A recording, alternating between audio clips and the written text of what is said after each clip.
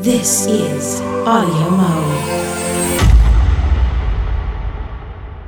Hey, it's Wednesday, the 8th of June, 2022, and it makes it Audio Mo day number 8.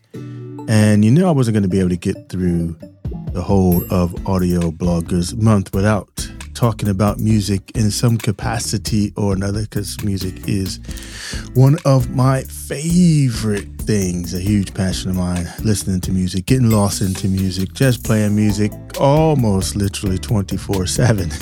I can't live without my radio, as the song says. So I thought today I'd do this day in music history for you.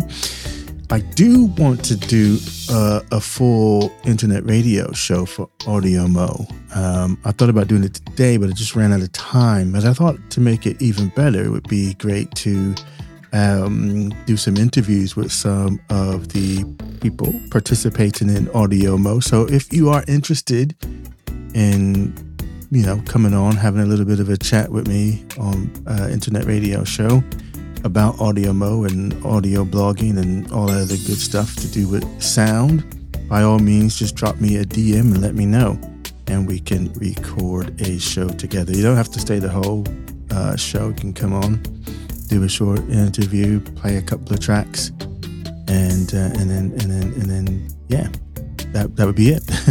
So yes, if you're interested, please do give me a shout, drop me a DM to let me know if you'd be interested in that, and I'll get that set up. So, without further ado, this day in music history. So, on this day in 1967, the Beatles' Sgt. Pepper's Lonely Hearts Club Band went to number 1 in the UK. It was the first album to print the lyrics on the sleeve. This album also spent 27 weeks as number 1 on the UK charts. On this day in 1974, former Beatle, Paul McCartney and Wings, imagine that, went to number 1 on the US singles chart with Band on the Run. Now, reportedly, the former Beatle, George Harrison, unwittingly contributed to the first line of one part of that song. "If we ever get out of here," is something that he used to say during one of the many Beatles business meetings. And bringing it up to the 80s, my favorite decade for music.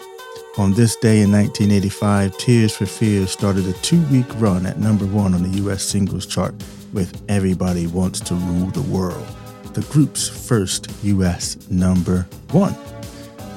And there you have it, this day in music history on Audio Mo, day number 8. So this time next year, I guess, June 8th, we'll say, hey, on this day in Audio Mo history, Soul Cruiser got on the mic and introduced some music.